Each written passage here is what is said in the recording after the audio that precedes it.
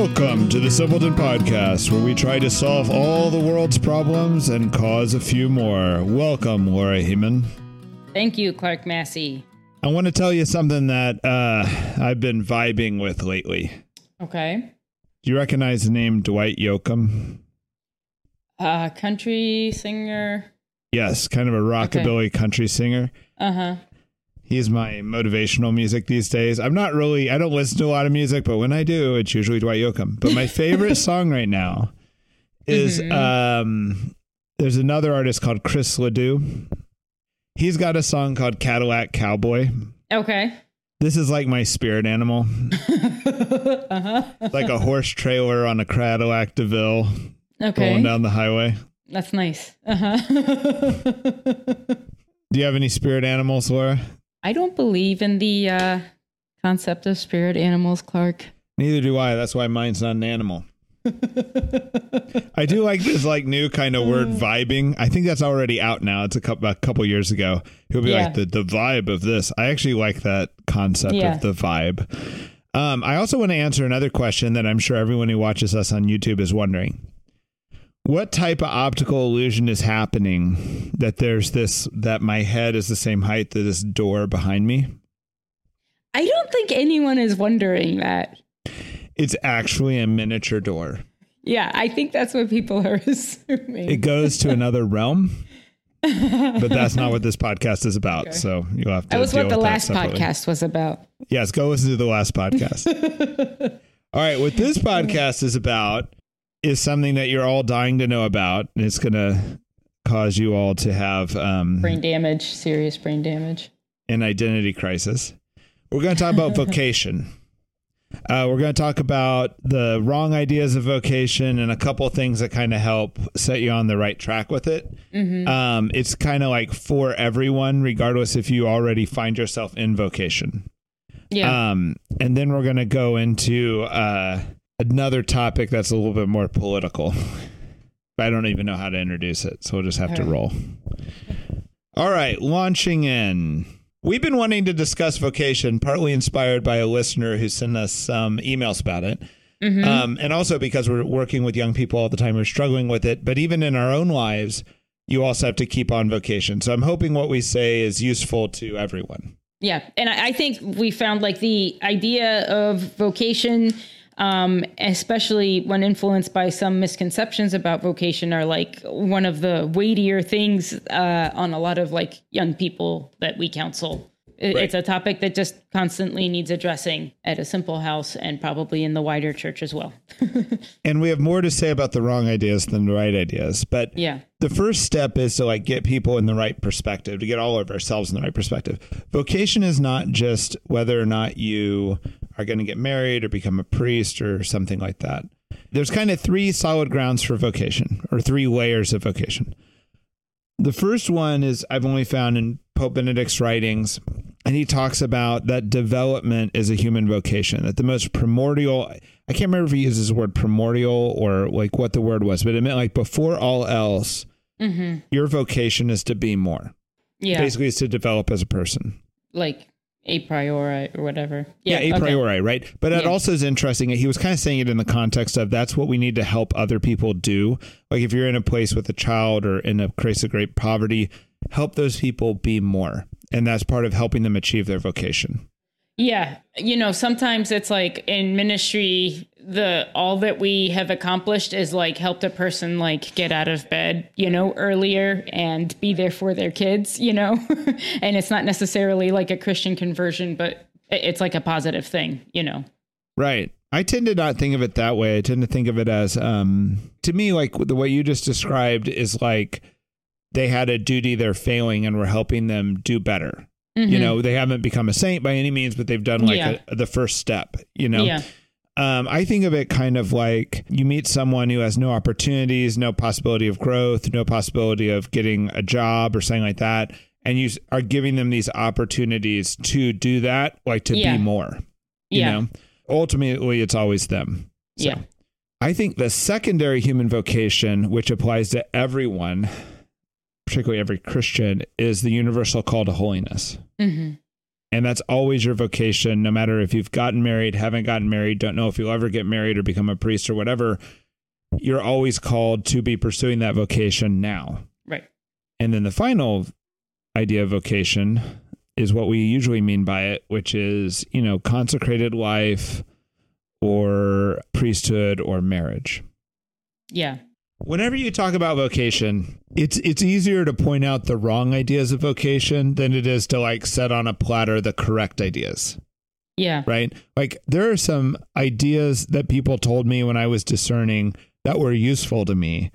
If I said them out loud now, which maybe I will, like, for example, a monk once told me that vocation is where the greatest need intersects with your deepest desire, intersects with just what's possible. Okay.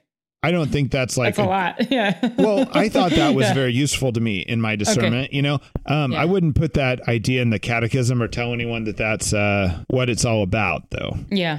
Yeah. But it was useful. Like to me, it helped me kind of discern, like, I really wanted to be a missionary. The most romantic form of missionary work is like overseas in some primitive tribe or something like this, or some totally foreign or anti-Christian area. But it just wasn't plausible. I didn't have the language skills. I didn't have the help. I didn't have anything like that. So it kind of like helped me make a decision on what to do. Yeah. Right. So in a way, like these positive ideas of vocation, it's easier to dismiss the bad ideas than to bless the good ideas. Yeah. Yeah. I feel like anytime I talk to vocation, I talk to a young person about vocation, I'm, have this like, use this if this is useful. And, if it's not, it's not, because it's like, I feel like I tell someone like, figure out what your deepest desire is. And it's like tailspin of anxiety could ensue or whatever. It's really hard to put the right discernment technique and the right idea of vocation like on a platter and serve it to people, or to do any better job than the catechism does and like just putting it in writing. It's much easier to talk about the wrong ideas that haunt people. Yeah. And the first idea I think that's worth discussing that I meet over and over again is that somehow when you die, you're going to like go to heaven or go to the gates of heaven or final judgment. And they're going to be like, okay, what's your name? Like George Smith. And then they like go to the file cabinet, and St. Peter goes to the file cabinet and pulls out a file that says George Smith. And they open it and they say, oh, I'm sorry, George, you were supposed to marry Anne. Or George, you were supposed to be a priest. Yeah. You failed your vocation. Yeah. Right. Related ideas would be like that if you fail to discover like your correct vocation, you're going to kind of throw cosmic order off, or like there's going to be like crazy repercussions, and, there are times when God asks us to make choices that will have consequences, obviously. But yes, like if I don't become a priest, like all these other things will go wrong. Or I had once a priest tell me that he knew of a man that had a vocation to the priesthood, but then he got married and he was unhappy and his wife was unhappy and his children were unhappy. Right. And yeah. Right. And all that's kind of built on this weird idea that you have this like that God has this like plan for you. That's basically the same thing as the pagan idea of fate. Yes. Right. You have to like discover. Yeah. Yeah. And then there's the other issue. Like, so one is like, does God have a plan for you that if you don't follow it, you've screwed up all God's plans? Another idea is that if God does have this plan for you, has he hidden it like a secret riddle that you have to unlock? Yeah. And both of these are kind of like strange ideas. Yeah. They're strange because one, we already know that we already failed the plan. Yeah. We already sinned. We already have failed the plan many times. We're not on plan B. It's not like we failed plan A and we're on plan B. We're on plan like triple Z. Yeah. Yeah. And you're always messing up your life in a sense beyond repair. Right. But it's just repairable because God helps repair it. Exactly. Yeah. Right. Yeah. It's also a weird idea that God has like secret riddle type desires for you, and that he's not going to make these things obvious. Yeah. Yeah. it's kind of like an unworthy idea of God, like that he's like hiding this from you in a way that this does not mean it's going to be obvious to you what your vocation is, but the idea that God's the one wrapping your vocation up and challenging you to go unearth it is kind of a problem. Yeah. Yeah. And that, I think some of the best vocation advice I had when I was trying to discern if I should become a nun or not was like, oh, like, why are you worried about this? Like, God's not silly. He'll let you know, and there's like, you might have some obstacles that are, like you said, not God, like, and sin and selfishness amongst them. But it's he's not going to keep it hidden. It's not like there's a puzzle box God has put in your life for you to unravel, and that's the spiritual work that's been assigned to you. I think the spiritual work is much more clear cut than that and harder. Yes. The puzzle box is almost like a cop out. It's like looking for a secret decoder learning when what you really need to be doing is kind of breaking your heart, loving God, following him humbly. Right. And allowing the Holy Spirit to transform you. Yeah. Yep. It's also interesting because we were talking about this idea of the long loneliness, or this concept that you always feel like you're a stranger in the land. Yeah. And you meet people who act like that is their vocation. It's almost like their vocation is to not have a vocation. You and I kind of argued about this for a long time because I found the idea of like loneliness very helpful at a certain time of my life. And I think like Dorothy Day and Catherine Doherty is where many people might find this concept, and I think the way in which it was helpful is I think it helped me identify something that I was feeling because I was trying to turn away from the world and it was hard and nobody could do it for me, and I had to go to God, and that is hard sometimes, and I had to, turn around and go on my own to God, where then I actually find like the best friendship, right? And the best community or whatever. And so it's not like I go to God to find loneliness. I think what you're saying is that the long loneliness or the foreigner feeling is like an aridity that brings you to a greater union. So it's something that leads you to a better place, not like the place you're supposed to just inhabit. Right. Yeah. Right. Okay. I think that's true. I liked you said like this is something that we are trying to resolve and growing closer to God, not cultivate. Right. Yes, and then there you would differentiate like loneliness and solitude. I think one of the confusing things about this is there's some biblical references to this idea, or some good texts on this idea. But I think the model you just proposed is completely fine in and of itself, right? Mm-hmm. But I want to step back and talk about this kind of like big picture, right? You are thrown into this like reality or the reality.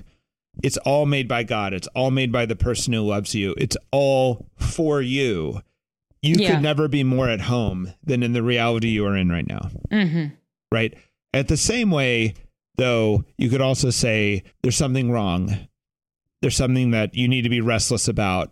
There's this error that has occurred. Mm-hmm. You know what I mean? So there's always this feeling of like this strangeness in this reality, but there also needs to be this, you could also make the argument that there should also be this like, there's no better place for you than where you are right now, because like this is all from the loving God who created for you. Like this big soup you're in of reality is all of God. Right. Yeah. But there's also this error in it that makes us not be able to like settle down or just relax completely, And I think that's where a little bit of this like correct foreigner idea comes from. Like if you were to say, I'm always going to be a foreigner, it's like, well, yeah, because you're not really of this world. You're meant for the more perfect world of heaven. Right. That's correct. Right. Now, if you were to say, hey, I feel terrible, I feel lonely all the time, I'd be like, yeah, that's not it. That's not right. Yeah. Right. So, there's a longing that the world will never satisfy. Right. That's the thing. But not like, I'm growing closer to God and I'm getting more unhappy, more lonely, more feeling like I don't belong, And you even see this when it's not really like this is a vocation issue. This is also just an issue you see in people's spiritual lives where they'll be like, I'm experiencing aridity I'll just accept it because that's just what I'm supposed to be doing. Yeah. Right. And it's like, actually, aridity is like pain. Like, it's like pain in your body is meant to tell you that something's wrong and that you need to change it. Yeah. Right. And so the aridity is usually to lead you back to God. Yeah. Yeah. Right. It's usually a sign that something needs to change. But then people say, oh, but what about all these saints? And they talk about the dark night of the soul and blah, blah, blah, blah. Yeah. I've got two issues with that. One is when you read that stuff, it's very rare, and they say it's very rare. Yeah. It's not, most aridity is not dark night of the soul. But the other thing is, the useful test for this is, if you experience aridity and it immediately makes you more passionately pray and look for God, yeah, it's from God. Yeah.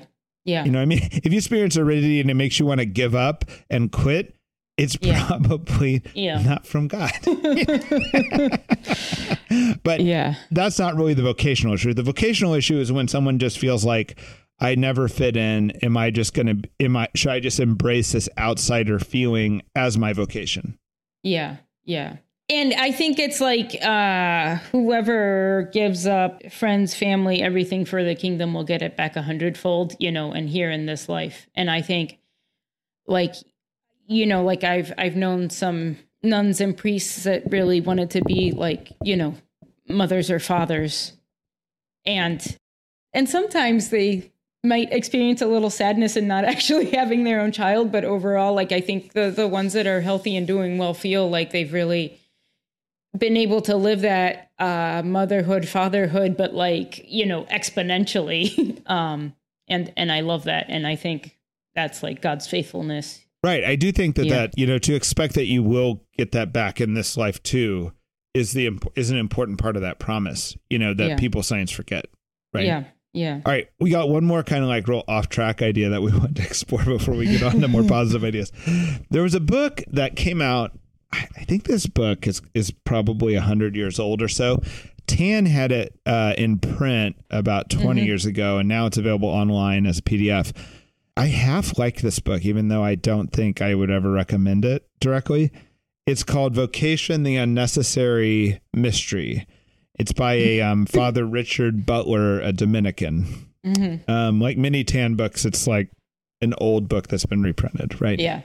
And I love that title, just knowing nothing about it. All right. I love the title too, right? I picked this book up and worked through it for a little bit, and it's all just one argument over and over and over again, and it's kind of like Jesus says, come follow me. And then they kind of have this big argument about, not argument, but there's this part where Jesus talks about like, marriage is forever. The apostles say, if there's no divorce, like it's like illogical to get married. Like, why would anybody get married? And he's like, true, and some people will make themselves eunuchs for the kingdom of heaven, and then he says after that, those who can accept that do.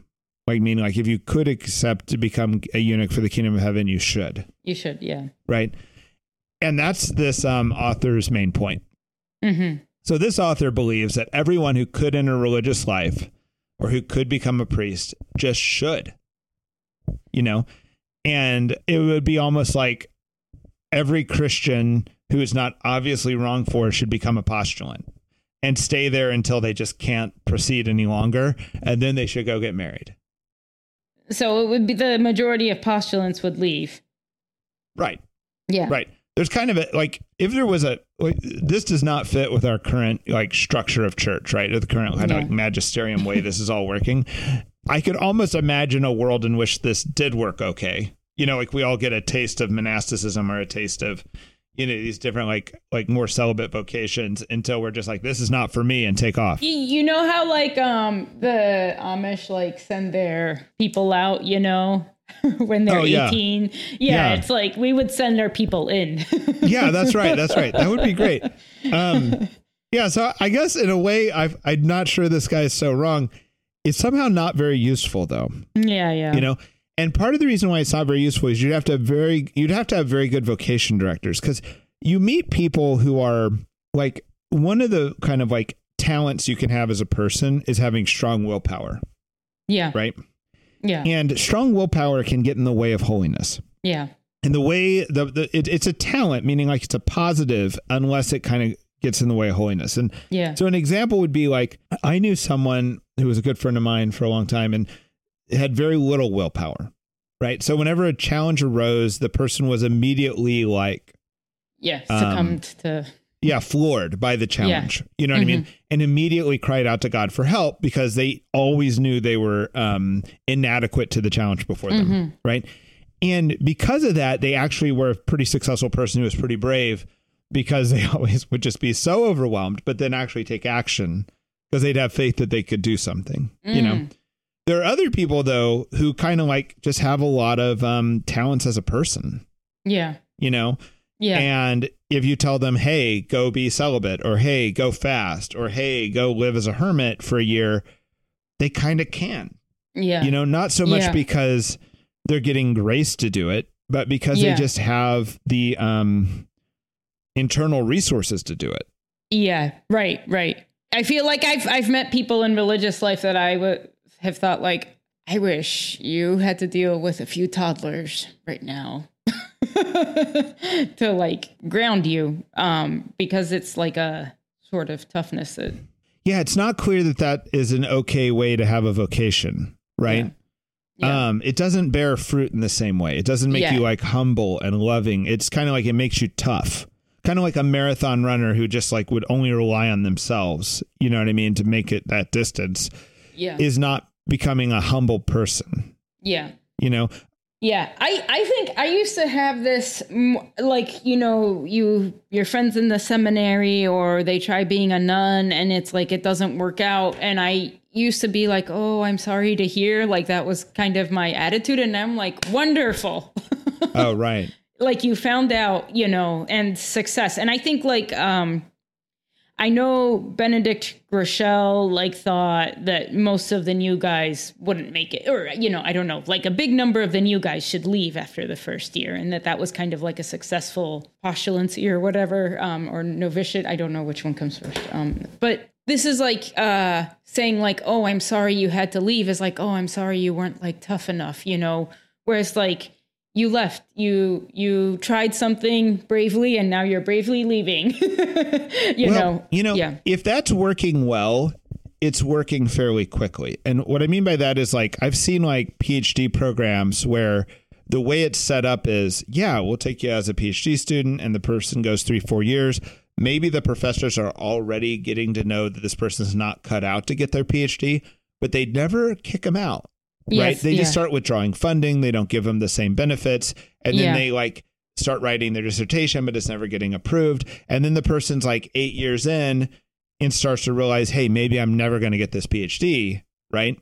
But I've seen another PhD program that was like, hey, we have a test at the end of the first year and we're kicking everyone else out who doesn't who doesn't cut the mustard after 1 year. Yeah. And then it's like, OK, you took 1 year of your life. It didn't work. Right. So like if what these religious orders are doing is allowing people to come in, giving them a very great spiritual experience and deciding, you know, as much as you can in 1 year, you know, or 3 months even, or whatever the time period is, but it needs to be short. And you're not like saying, hey, you're in our order for 7 years and then you decided you're not cut out for it. That's bad. Yeah. And I'm not saying that anyone who did that's bad. I'm just saying that that's not a good system. Yeah.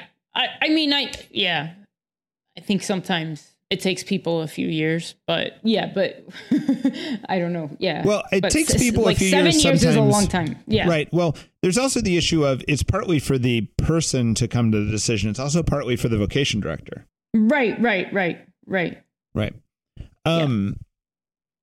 Okay, good. So, you know, part of this unnecessary mystery problem is there's also this idea of higher and lower vocations. And this causes a lot of confusion to people. Yes. And a lot of stress.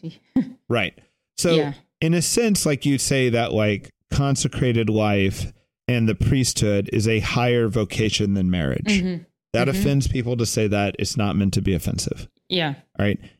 The contemplative life is a higher vocation than the active life. This has always been the language of the church. Yeah. Right.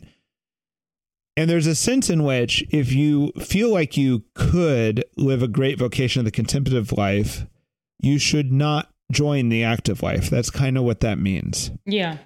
Right. There's also this structure within the church. It's my understanding that like if you're in a religious order, you can transfer to another religious order that in a sense has a higher calling, but you're never allowed to transfer from a higher calling to a lower. A priest, a diocesan priest can also do that. Right. So like a Benedictine may be able to become a Cistercian Benedictine. And my understanding is the ultimate order you can't transfer out of is the Carthusians. Yeah. They're the order that's considered like the highest, and there's no other. Nowhere to go. But then you meet young people who are like, well, I want to do the best thing in my life I can, so shouldn't I just be a Carthusian? Yeah. And it's like, well, I don't know for sure, but it appears to me there's only 100 or so Carthusians worldwide. Like there aren't many, like I'm not sure there's 1,000, but it's like, it can't be that that's the way you're meant to discern. It's just choose the highest and be done with it.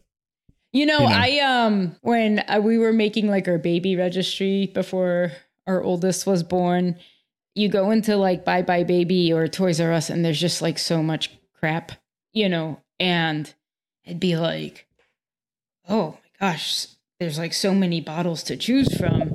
And these are really expensive and these are really cheap. And then it's like, there's a person there that's like trying to help you. And the whole time they're saying like, well, you do want what's best for your baby, don't you? Right. And this is like what, and it's not useful. And we got the expensive bottles and we got rid of them because they were a pain to clean, and it's not helpful. Right. It's kind of like not really discerning. It's just saying, hey, here's the trick to discerning. Pick the highest or something, Right. So now let's talk about a trick to discerning. One way to tell when you're on the right track. Yeah. It's not really a trick, but we can call it that. Here's a discerning hack. Here's a discerning hack. That's well laid out in the Bible. It's well laid out on the Simpleton podcast. The ultimate vocational hack. Here's a vocational hack. You can have confidence that you are on a good vocation path if you're becoming more real, more authentic, more human, more normal. And that these are kind of the marks of holiness. Holiness is not becoming more other, more different, more separate, more unhappy. Yeah, it is supernatural. It's just authenticity is harder than inauthenticity, and it takes grace to achieve it, and you see people have to work at being authentic. Yeah. And it's like, it's interesting, like this idea of celibacy, like when someone says, hey, I don't think celibacy in the priesthood is natural, you should be like, you're right. You're right. Yeah. Yeah. Celibacy is not natural. It is supernatural. Yeah. And when celibacy is done well, it doesn't seem unnatural. It doesn't seem like the person's all constrained and becoming not human. It actually makes the person feel more human, more real, more authentic, more available, more normal through the supernatural celibacy. And even in their sexuality, which is part of being a human. Right. When you seems healthier. Yeah. When you see yourself tempted, or another person, it happens, you can see this in other people and in yourself, to live your holiness as if it's like a greater strangeness or exaltedness or etherealness that puts you above others and things like this. You should be incredibly skeptical of that. That's a huge warning sign that the devil's something's happening. Yeah. Similarly, that like choosing your vocation or growing in holiness is like always the harder, more miserable path. I think your vocation should like speak to your desires, to your happiness, and it's not. It's like the sacrifices you make for your vocation. Like say fasting, it would be kind of a corollary sacrifice, right? It's like, it's distressing at times to give up something, but ultimately it's not what makes you unhappy. It makes you happy. Yeah. So if you're giving up things and carrying the unhappiness as if that is your vocation, there's something wrong. Yes. Right. I'm not telling you you're in the wrong vocation. I'm just telling you you're carrying it wrong. Like when kids are a burden as opposed to a joy, we have to like pause for a second and start rethinking what's going on. Yeah. Right. And an example of this like idea is we had Sister Kateri on of the CFRs, and she was like, you know, I knew I had the vocation disorder when she's like sitting at this talent show and this homeless man sitting at the dock by the bay, and then all the CFRs start singing with this guy, and it's like this incredibly human moment happens, and she's like, okay, I should be here. Yeah. Yeah. Yeah. And there's just something like I like that. That fits with my personality. And I know both when I was trying to discern if I should be a nun and when, before getting married, I dated a wonderful guy who was not a good fit for me.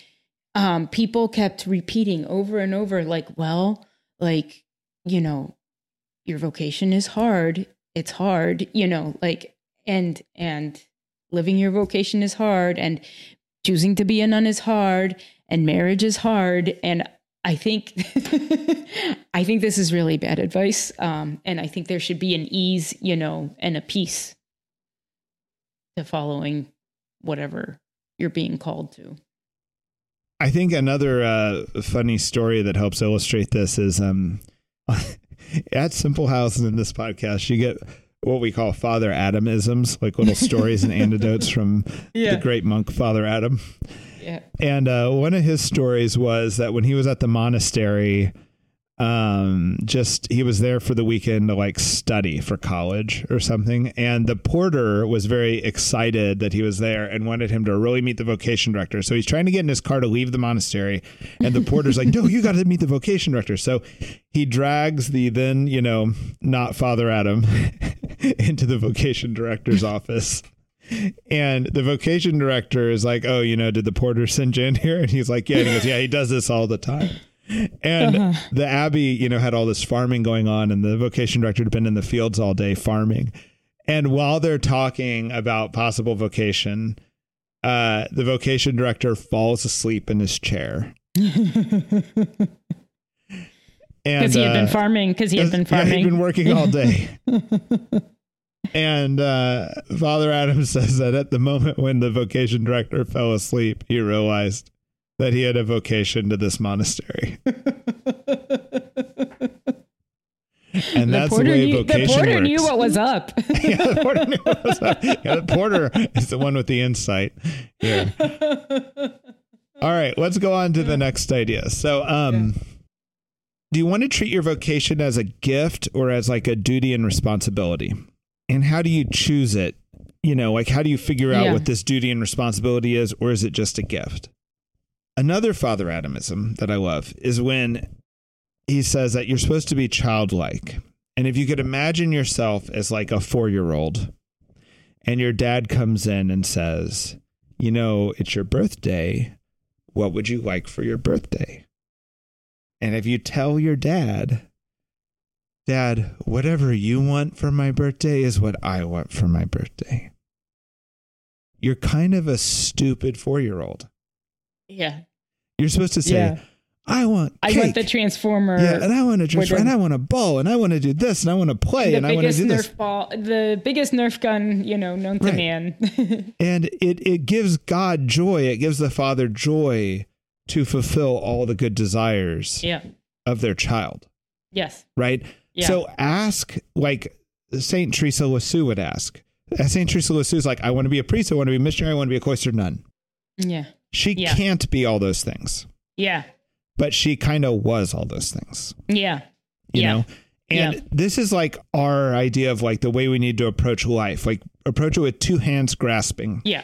You know? This is just this idea of like, it's a gift that you are meant to enjoy and to embrace. And not want. Like this.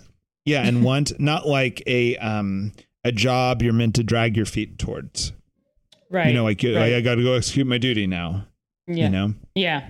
I've like spent some time with like Baptist friends who like really tell God what's what, you know? Like I feel like Catholics are really worried about doing God's will in a way that sometimes can make Catholics be like the lame 4-year-old, you know? And I've been kind of moved by my Baptist friends that are more like, and I know you're gonna get me into heaven, God, yeah. And there's just like that trust and confidence that, yeah. I had a seminarian tell me this story. By the way, I'm often like, wonder that guys at seminary, if they view what they're doing as like a burden, not always seeing it as like an opportunity or a gift, or if they see it as a duty, then they're thinking like, you know what, if I wasn't doing this, I'd be marrying this like really beautiful, hot woman over here. Yeah. You know what I mean? Like this supermodel. Right. And I wonder how many guys who carry that type of idea end up leaving seminary for like this like supermodel who doesn't exist. Yeah. Right. Yeah. The seminarian told me this other kind of different way of thinking about that, different story. Said that he was like struggling with his idea of whether or not, he should be married or should be at seminary. And he was thinking about this, and he went home for like break. And while he was home on break, he was with his dad and his dad's friend. His dad's friend brought his daughter. Right. And the daughter was very beautiful and very nice. And she had red hair. I don't know why that's important, but that was important to the seminarian. and they like hit it off. Like, they were like all hanging out. The seminarian and this, daughter of the dad's friend, like really hit it off. And he went back to seminary, like perturbed. Right. And then he found out, he either got a message or something that she like had a great time too, and like wouldn't mind seeing him again, things like this. Right. And then he kind of was like, wow, like that's kind of cool. Like she likes me. Right. And then he said he went to bed and he had a dream.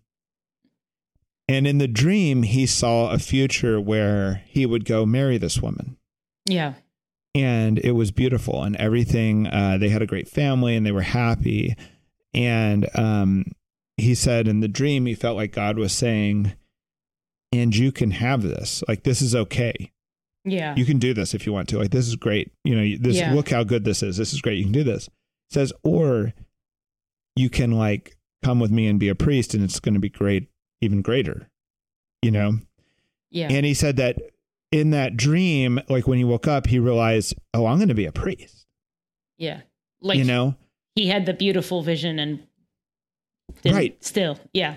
And it wasn't like, because it would suck to go get married. It was like he was like being given two great gifts and he chose one, like the higher one. This is what the word higher kind of means, right? Yeah. And it's just like he chose it with great freedom.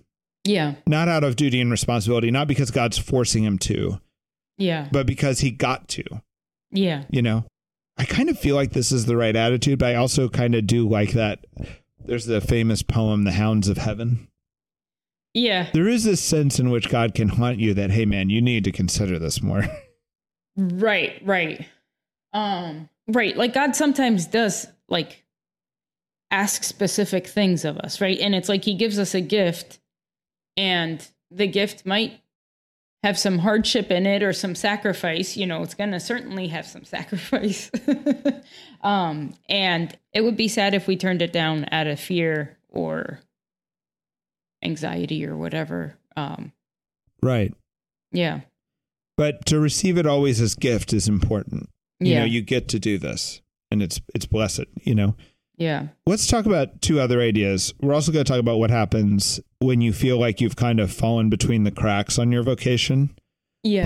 But let's talk about, I'm going to tell you how this idea came up. So I love the original Lego movie.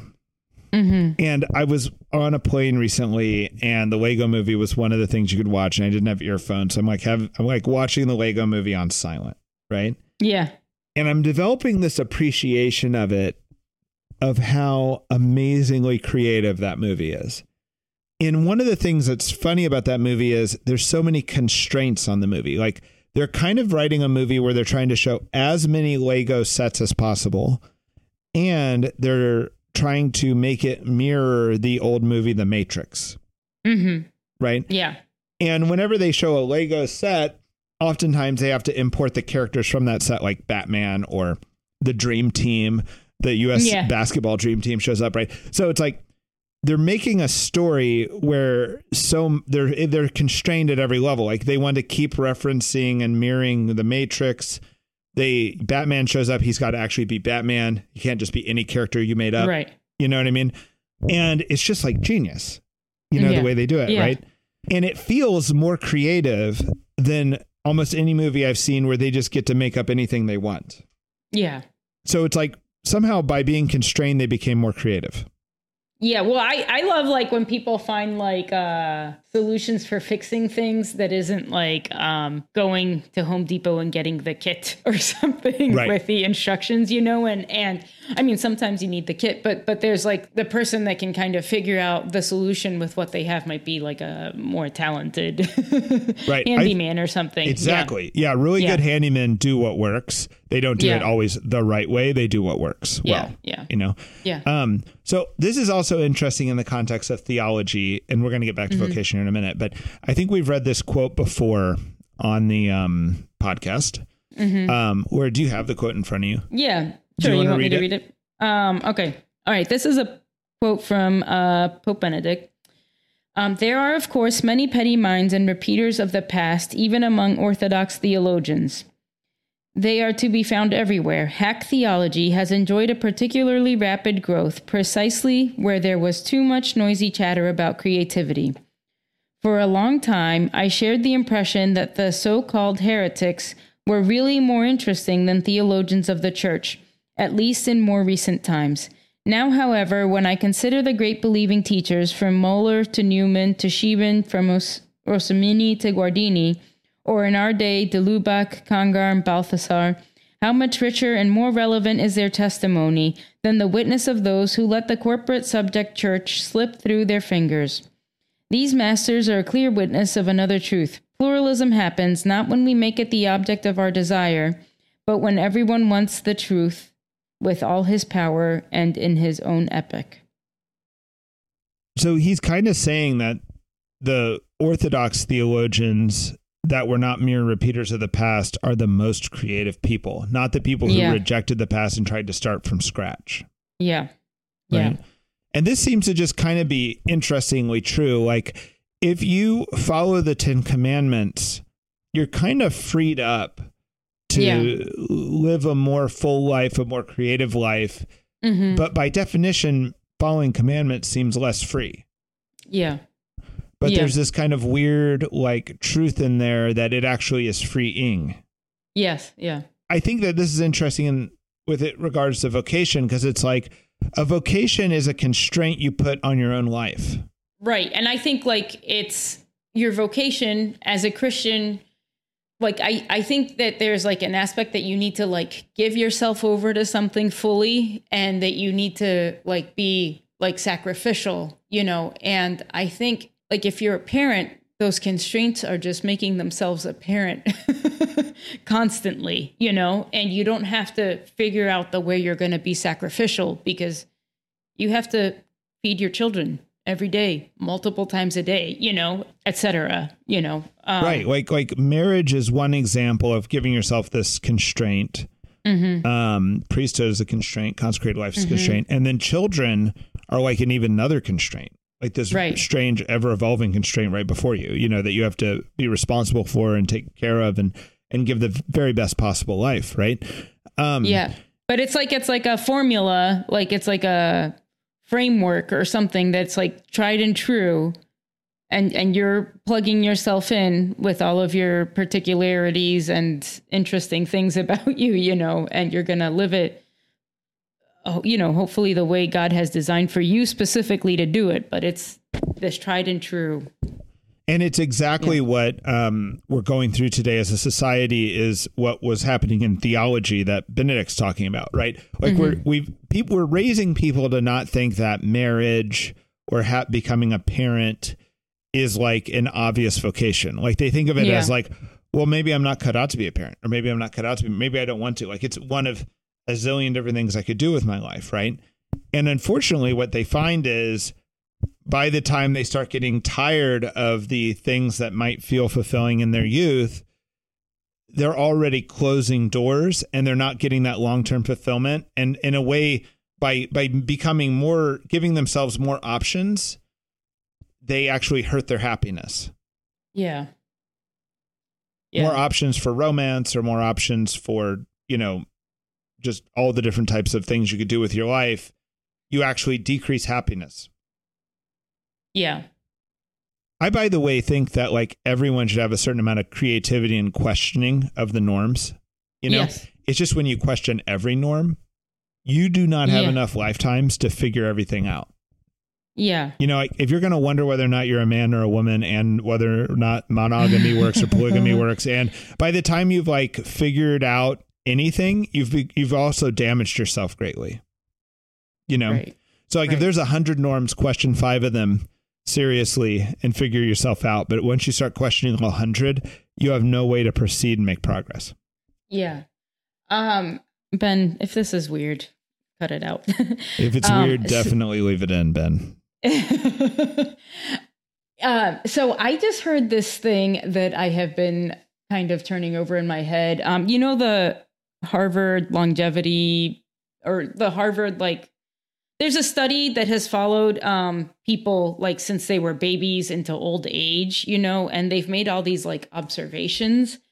So by the time you're like 30, you're supposed to have like kind of worked out a little bit like who you are and what you stand for, and this is like to kind of maximize happiness or whatever. And then like into your 40s, the things that you say you are and want to do are lining up with the things you're actually doing, and then there's a thing in that, like in your 50s, these like pathways in your brain open up and you actually like just have like a lot more perspective and nuance available to you than when you're younger, if you're kind of like living well, And a thing that struck me about this is like, well, why not have the nuance when you're younger?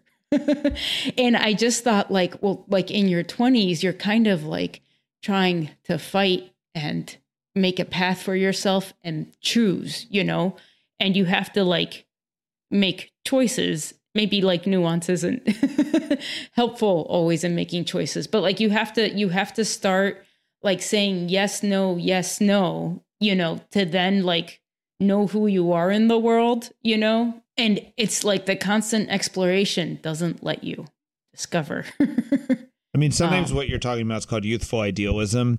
It's also like the young are more prone to get ideological, Yeah. I don't know. I mean, this is also a reason why young people should listen to the older people. Yeah, I think so. But it's like, if you want to have like the fight to make a choice, like it's like nuance doesn't always, you don't want to be a black and white thinker ever. Right. I think you want to have nuance and yes, and welcome perspectives, especially perspectives of people that have like gone through something before you. I just thought it was interesting that there's these kind of like stages that have been identified in this like very long study when people right. You know what this is bringing up in me is that for book club, we're reading Cardinal or St. John Henry Newman's fictional book, Loss and Gain. Yeah. Yeah. And it's about these like college students at Oxford, which is, by the way, great, because I feel like we all like have this like very like beautiful view of like what it must have been like to be a student at Oxford, right? And Newman's like someone who lived there for a long time and was at the heart of the Oxford movement and really knows, right? Yeah. And one of the things he's showing about all these like freshmen at Oxford is that they're kind of all stupid. Like they all like keep grasping onto these religious arguments without any perspective and without any like big picture perspective, right? And there's like this moment where this like Oxford undergrad is arguing that, how there used to be like, you still see it in the Eastern Orthodox churches. There's almost like not just an altar rail, there's almost a veil between you and the altar. Oh, yeah, yeah. Actually, yes. Okay, yeah. Mm-hmm. And in a lot of Anglican churches, a lot of where Anglican architecture comes from is taking Catholic architecture and ripping things out. Yeah, yeah. Right. Uh-huh. But like, so they would rip out that screen, but sometimes they would keep the top piece that used to hold the screen that arches over. Right. And this guy's arguing for that top piece as like so important. And that's like, we need to build new churches that never had screens and put that top piece in. He has a name for it. I had to look up whatever he was referring to. I didn't recognize the name. Yeah. And it's just like any outsider would be like, but it's not holding up the screen anymore. Yeah. It's such a weird, I mean, like you could tell he's just wanting tradition. Yeah. You know, but he's making this like almost nonsensical argument, you know, because he lacks perspective. The perspective. Right. Yeah. Yeah. And it's also like what you're really arguing for is some other type of liturgical thing. And he's also bringing like evangelicals at Oxford in who are saying like, look, the whole point is loving and walking with God. And you're kind of like, yeah, that makes sense. Like, liturgy should serve that. Like give us some perspective here. But then the evangelical will then say something that shows that he totally lacks perspective also. And it's just this interesting like immaturity you're seeing in these guys. And it's been interesting to me a little bit because I get kind of harsh with people when they're making some passionate argument about like something that doesn't have perspective. Right. Yeah. And it's not that anything they say is wrong. It's just they're not holding it in the correct emphasis. Yeah. And I don't know how to respond. One thing a pet peeve of mine is when people kind of make fun of youthful idealism, and I'm like, no, make fun of like youthful lameness. But like and maybe it's more like when the youthful idealism is about something that's like so stupid it doesn't matter, like should there be this top piece in the church or not, you know, that's irrelevant to anything. Like that's like a bad focus of your youthful idealism. But I feel like I love when it's like young people are experimenting with how to be Catholic or Christian or whatever, and they do something that bold, like an older person might be like, but why? You know? And if anything, I feel like I have the opposite problem where I feel like people romanticize the useful idealism. And one of the problems I have with it is often they're the useful idiots. You know, like if the you useful become like idealists. They become useful idiots. Did I say that right? Yeah. Like if you become like a single issue environmentalist, right? The older politicians are using you as an idiot, you know, and they're trying to channel all that energy you have for your single issue. And they're like using it for a different scheme, you know, because it's naive. It's a lot of energy, but it's like. Yeah, I guess I see just as a smaller example, like I remember someone telling me they came back from this mission trip and they got rid of like all their clothes, you know? Right. And that's pretty cool. Yeah. Yeah. And I'm like, this is awesome. And then later they were like, I didn't actually need to do that, you know? And I have to go buy some new clothes now. Right. But it was great because they were trying to like give their whole heart over to God, you know? And it's like you do that and realize this is not who I am, hopefully, right? If you don't, you become the useful idiot. But like, I feel like you got to do some bold things when you're young and find out what sticks and be honest, you know, about what is working and not working. Well, you know what's an intersection with vocation on this topic is I call it romance, right? Like to get married, you probably need to feel romantic. Yeah. Yeah. Right? Maybe 50-year-olds get married without being romantic, but like you almost need this like nearly irrational desire for the other person. Yeah. Right. Yeah. And that's also true with priesthood and all these other religious life issues. Yeah. You almost have to fall in love with the order. And like when you meet someone who has like fallen so far in love with the Dominicans or the Franciscans, it's kind of stupid. Like as an outsider, you're like, that's like kind of like foolish. Yeah. Yeah. But it's also this like idealism in a sense, like they're just so taken, you know? Yeah. And that kind of gets you through that first phase in a way.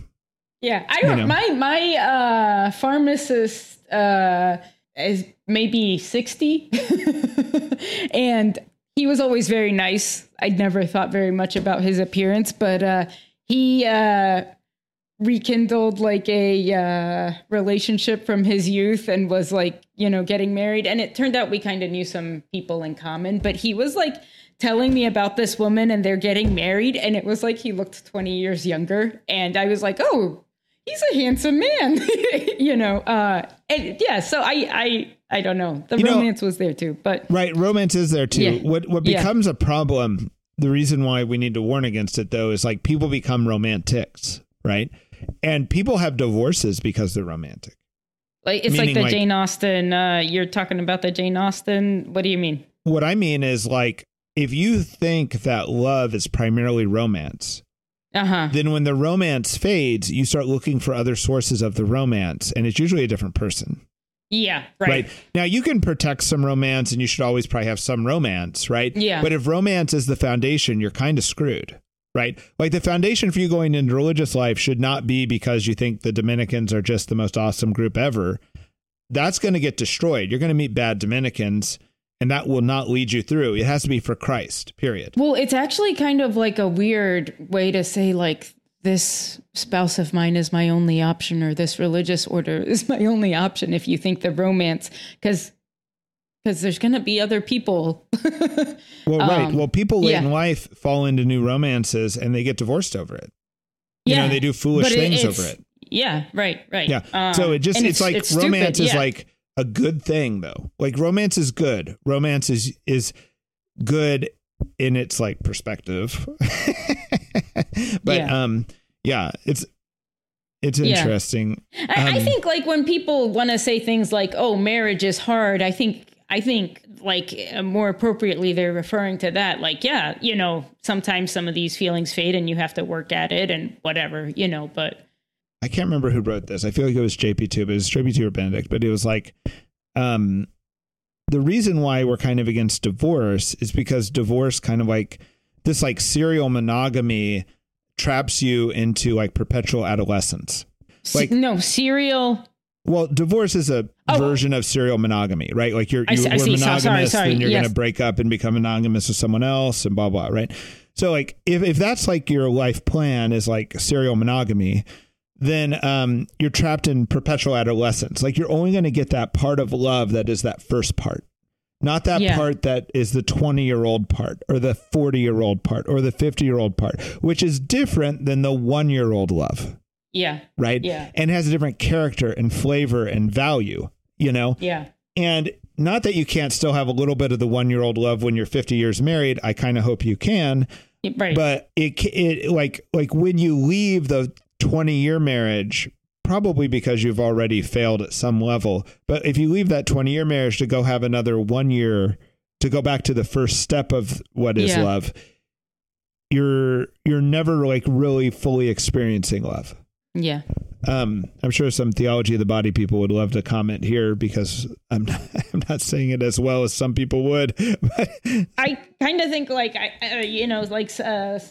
certain type of feminist would want to accuse the church of like, you know, being misogynist or whatever. And I think this is like interesting. Right. Like monogamy protects women. No, but like I will make the opposite case. And I love making this case. I didn't think I was going to do this today. Oh boy. Monogamy more protects men. Like, and the reason is go look at any polygamous animal, right? Go look at lions. Guess what happens to most of the men?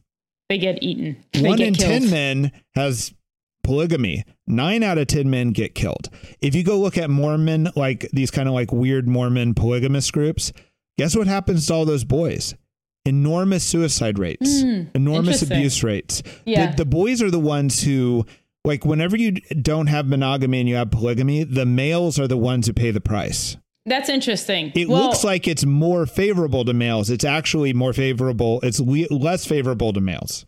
Okay. Many monogamous relationships is different from polygamy. And if you're in the many monogamous relationship route, you know, if society goes to many monogamous relationships, which it kind of has, what you find is that the top men have a lot of relationships and all women have relationships and the bottom men have zero. But not old women. This is getting weird. This is true, but they still had a relationship, you know, during their lifetime. Well, I'm saying if you want, oh gosh, this is getting so weird. I mean, it's bad for women too. Like that's what we're kind of missing here is polygamy is bad for women. Serial monogamy is bad for women. It's terrible for women. Right. But I think it's not good for men. And it's particularly not good for the 80%. Yeah. right. I think it's more tragic for men. Yeah. And it's comparing two evils, but I think it's more tragic for men. But I think when you see it like allowed in the Bible, it's probably because a lot of men were dying. Yeah, like in battle or whatever. You know, there's probably a shortage of men. All right, let's go back. I want to do another Father Adamism to get us back on vocation. Yes. So what happens when you walk up to Father Adam and you say, I don't know what my vocation is? Father Adam says, I don't have a vocation. This is like a way Father Adam would troll people that were like in the midst of like, my vocation, like, what is it? And very stressed out by, and he would always say that he joined the Benedictines, didn't find his vocation there, but didn't leave. Right. By the way, Father Adam's still alive. We're talking about him like he's dead. Like he's still alive and well. He just doesn't want to be on our podcast, so we have to imitate him. Okay, we have to troll the world for him. Another thing he used to say is, I'm not really called to be a monk of this abbey. I'm called to be a monk. I'm not really called to be I'm called to be a monk of Christ. And then he'd say, I'm not really called to be a monk of Christ. I'm just called to be of Christ. Yeah. Like that's the root of vocation, right? Yeah. Just this idea of like, he's called to be of Christ is that it's not like an identity. Like it's like your identity is Christ, nothing less. Right. And it's like even saying I'm a monk could be a distraction from that. Right. Yeah. And we're all called to be of Christ. Yeah. If in your marriage or not married or wherever you are, that's it's kind of like making the universal call to holiness really actually the ultimate point after all. Yeah. It's like these constraining vocations of marriage and priesthood and consecrated life are actually to serve the universal call to holiness. Right. To give you a context in which to live that out and be creative. Yeah. Now, so let's talk about the situation where you're reaching midlife and you have not fallen into this third type of vocation. Like you didn't become a priest, you didn't join an order, and you're not married. Mm-hmm. Right? Historically, a lot of people in that actually just went into religious life. Yeah. Like if you there's just a lot of stories that and that's not necessarily wrong. Like we're right now in this era of the church. You go to religious life for very deep calling reasons. You don't go to religious life because things didn't work out. As a backup plan. Yeah. Right. Yeah. That has been a valid source of vocation in the past, and maybe it will be in the future. There's even the case of Abba Moses of the Desert Fathers who went to the desert to become a desert father because he'd murdered somebody and he was running from the law. And he became Saint Abba Moses, the Desert Father. Yeah. It was a valid vocation. Yeah. So I think there's this other idea. We're becoming a broken record on Father Adam today, but I guess he helps a lot of young people, and we've repeated a lot of things he says. One of his thoughts is, before we say that, if you are not falling into a vocation, there are certain career paths that benefit from celibacy. And you see this as like, it's often what convents and religious orders do. You would notice that a lot of them are into teaching and a lot of them are into healthcare. Right. And it's because, like if you're a carpenter and you're celibate, you're not going to be any bit a better carpenter. Right. But if you are a, teacher and all you do is worry about your children and the best way to explore this, et cetera, you actually can be a more gifted teacher. And the same is true of like sometimes in healthcare, you're asked to give your life and give service to someone in a way that a married person with kids can't do. Yeah. Right. And that's why those career paths are often associated with religious orders too. Mm-hmm. Right. But I think even if you don't end up in one of those career paths and you don't end up into what the official like vocation categories are, this is where we get to the Father Adamism. He says, the way you know you're not being a loser is if you have three things going on. You have an address, like a location where people know who you are and are, like you stand in a place. Yeah. you have life insurance. And the idea behind life insurance is it matters when you die. Like people are depending on you and they need you and you're important to the community. So you have to buy life insurance so that when you die, it can take care of some problems. Yeah. And you have to have a library card, which means that you're still intellectually active. Yep. Yep. And I think we know single people who are living that. Yeah. You know, they're not losers. They have addresses. They are important to their community and they have a library card. You know? Yeah. Yeah. Eve Tushnet, who wrote the book, Gay and Catholic, I thought there was a very powerful idea in there that it's like, if you are gay and trying to like live a Catholic celibate life, you need to get plugged into like family life somewhere, into community somewhere, you know, where you're having those kind of relationships. And I was like, yes. Also, if you're like a single Catholic, you know, or a single person who is trying to be celibate and live, you know, maybe even if you're not trying to be celibate, I don't know, like you need to have some children in your life or some older people or whatever. And you need to have, you know, like just some of that familial structure and relationship in your life, you know. One of our podcasts that people love is Garrett. So if you're kind of new to our podcast, maybe it was released last September, saying September 2022.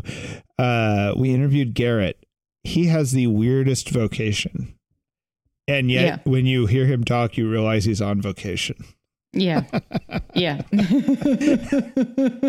Anyway, I just want to say one more thing about that, is that I think, like I said before, it's like, kind of to be living your vocation, you got to give yourself over to something like sacrificially, you know, and I think like one error is like to be constantly searching for your vocation and doing all these like Catholic activities, but they keep you from like kind of making choices and living real life, you know? I think that's right. I think that my advice there is that have an address, life insurance, and a library card. Right. Meaning like don't just be casting about, always discerning.